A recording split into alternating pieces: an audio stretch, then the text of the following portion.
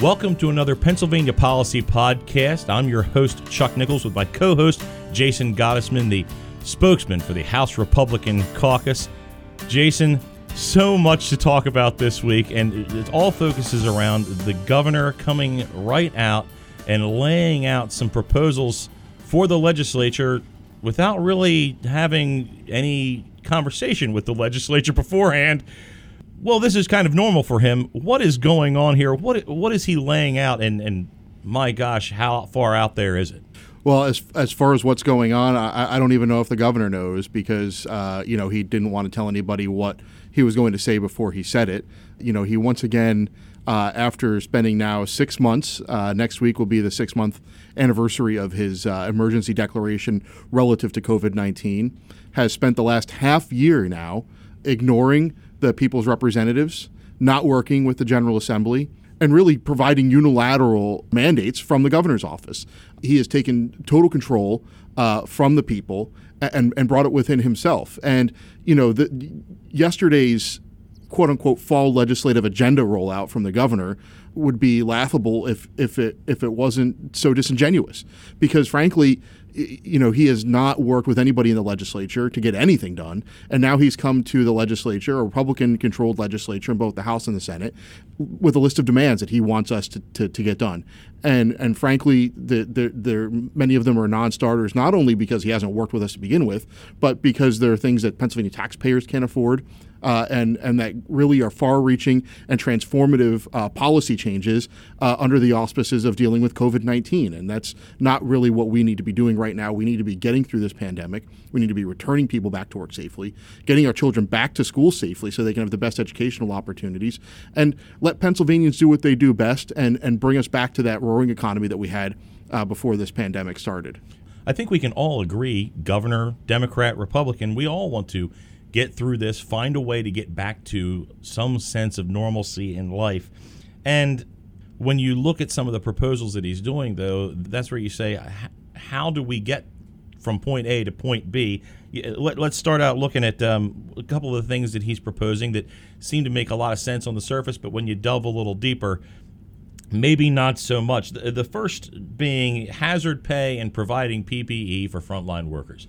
By all means, when I hear volunteer EMTs who are not getting paid in the first place, who are running out and exposing themselves left and right, there should be some kind of compensation for them. But what are your thoughts on hazard pay for doctors and nurses who would be in the front lines of nearly any illness?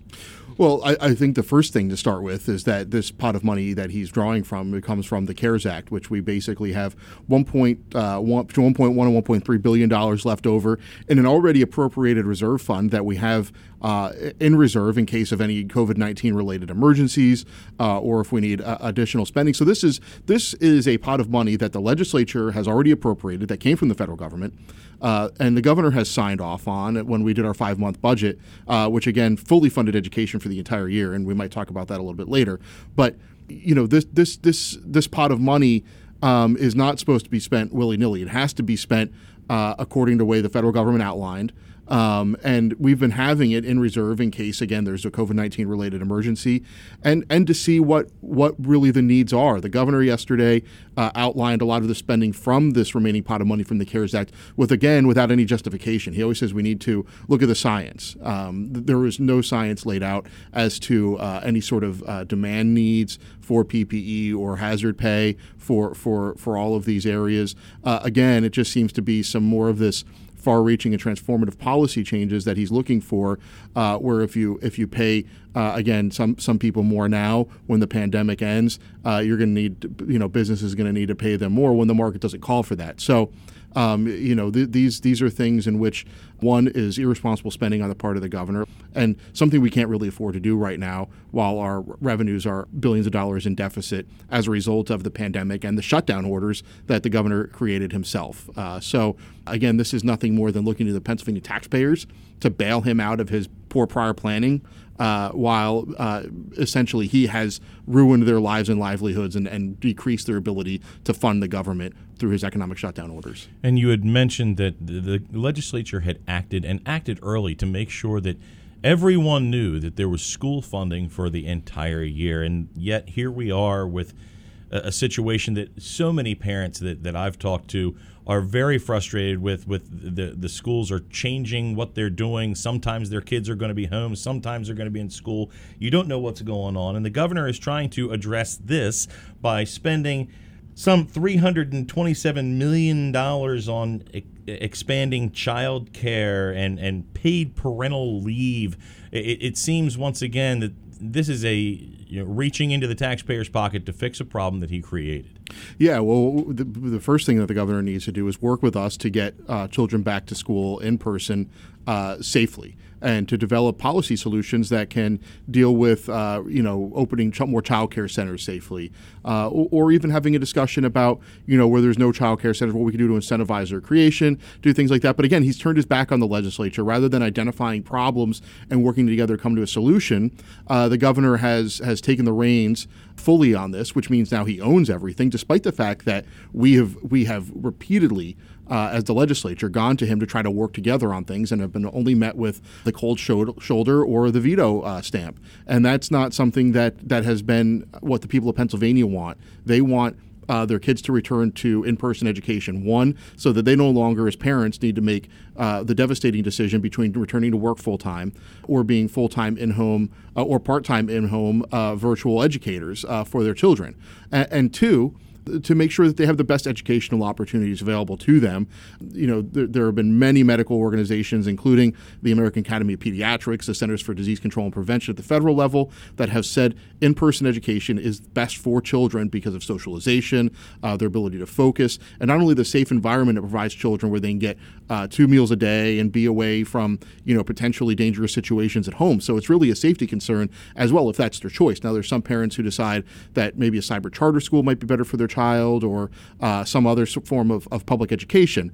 But in-person education, by and large, is the best choice for Pennsylvania families, and that is something in which the House Republican Caucus wants to make sure that we prioritize, not only when we come to recession again next week, but in the future as we try to work through ways in which, as the people's representatives, we can develop these plans to make sure our children are back to school safely. And as we speak of education, the governor, of course, wants to spend a little bit more money on making sure that education lines up with the jobs of the future. I've heard that before in a couple of bills that we've done recently.